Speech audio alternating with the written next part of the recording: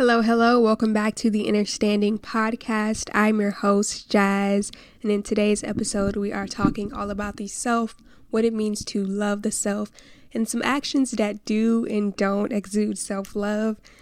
So, yeah, it has taken me some time, but I have finally realized that I've been going through these periods of extreme stagnancy and just finding myself stuck in these habits of self-sabotaging because I didn't really feel that I was worthy, right? I didn't value myself. And when you don't value yourself, it is inherent that you don't believe that you are worthy and capable of great things.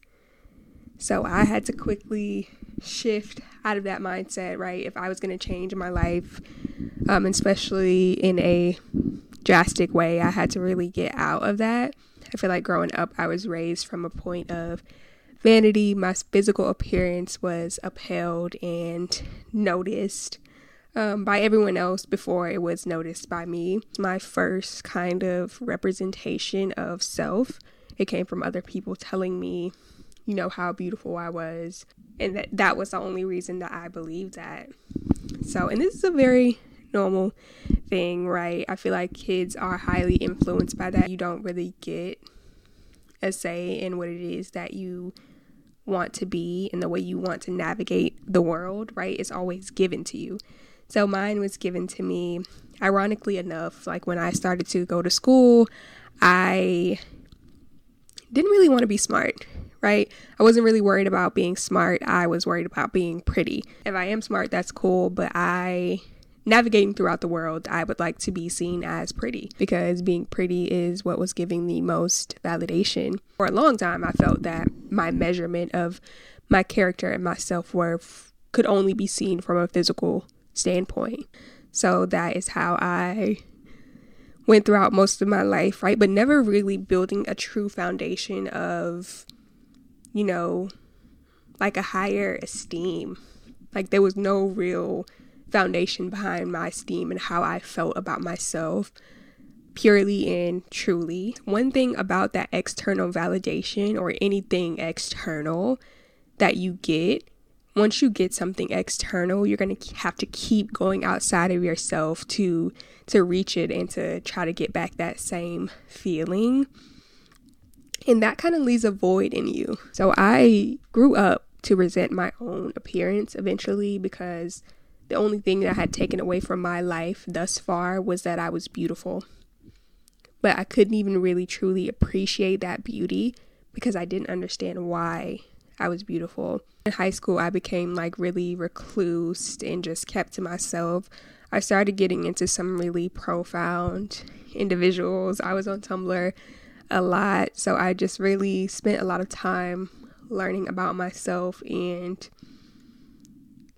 ultimately deciding how I wanted to present myself to the world.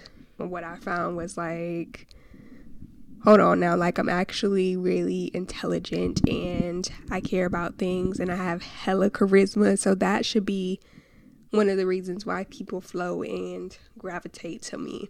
I'm so much more than my outer appearance. Yes, it is great. It is the first thing that people see, but beauty does not matter if you don't have that awareness of the true source of where it comes from. The self-valuing and the cherishing part kind of came later in life, right? It was I know that there are things that are more important than the external, and there are ways that I could present myself to show that, but I didn't really learn how to value myself, I want to say, until probably 23. I really started to get into my own system of governing myself, and just really taking control of how I want to be seen in the world and how I want to move within my purpose and within this life. I never had someone tell me that I am worthy and that I am beautiful, not because of my skin tone or my features, but because I simply exist. The inherent worth and beauty that we are all born with, right? We are beautiful. We are deserving because we exist. So I never had someone tell me that. Now I am that someone. I am my biggest fan, and I'm enjoying this process of navigating through that.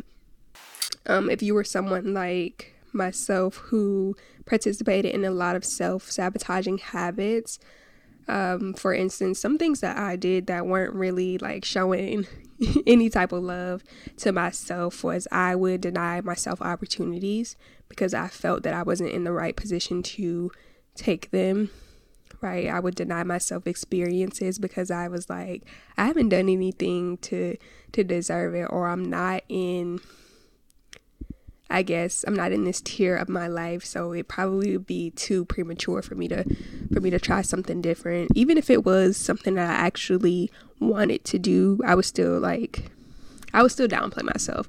I would downplay myself in front of people. I would downplay myself when it came to experiences. It didn't occur to me that I only got what I expected, and if I expected a lot more, I would get that as well. And something that really helped me was implementing a schedule. I know it sounds funny, but implementing a schedule so that I could practice self-discipline and self-control. I just became very aware of like, you want to do this, so why aren't you doing it? So I began implementing a system or a schedule, if you will, a weekly schedule of like things I wanted to learn and just ways that I wanted to take care of myself. And I held myself to that. I did this for about like 3 weeks, and it honestly it changed my entire like view of how I see myself. It was like, wow, like I can really sit down and be disciplined and really implement willpower to do the things that I want to do and to attract the things that I know deep down that I deserve. It was like I'm the only person holding myself back. So how can I begin to not do that? And how can I learn to govern my mind, my body, my spirit, right, to create these foundations for myself? Discipline really became a form of self-love for me. If you are that person holding yourself back, start with discipline and start with a little bit of self-control, and always stay connected to your why. I will add something else in terms of just learning how to value yourself. Just try new things. Try things that you deep down always loved and wanted to try. Just allow yourself to feel that feel good feeling within trying these new and different things. And you just have to tell yourself, yes, I know what it is that I am desiring and wanting for myself, and it is possible for me to get it. I am a possibility. I honestly believe that this is something that could work for everyone. But thank you guys so much for tuning in to today's episode. It's a little bit shorter than usual, but I just wanted it to get right to the point. So I really hope you enjoyed. Make sure to follow me on all socials at Jasmine Tiasa. I'll see you guys or talk to you guys next episode. And this has been Understanding.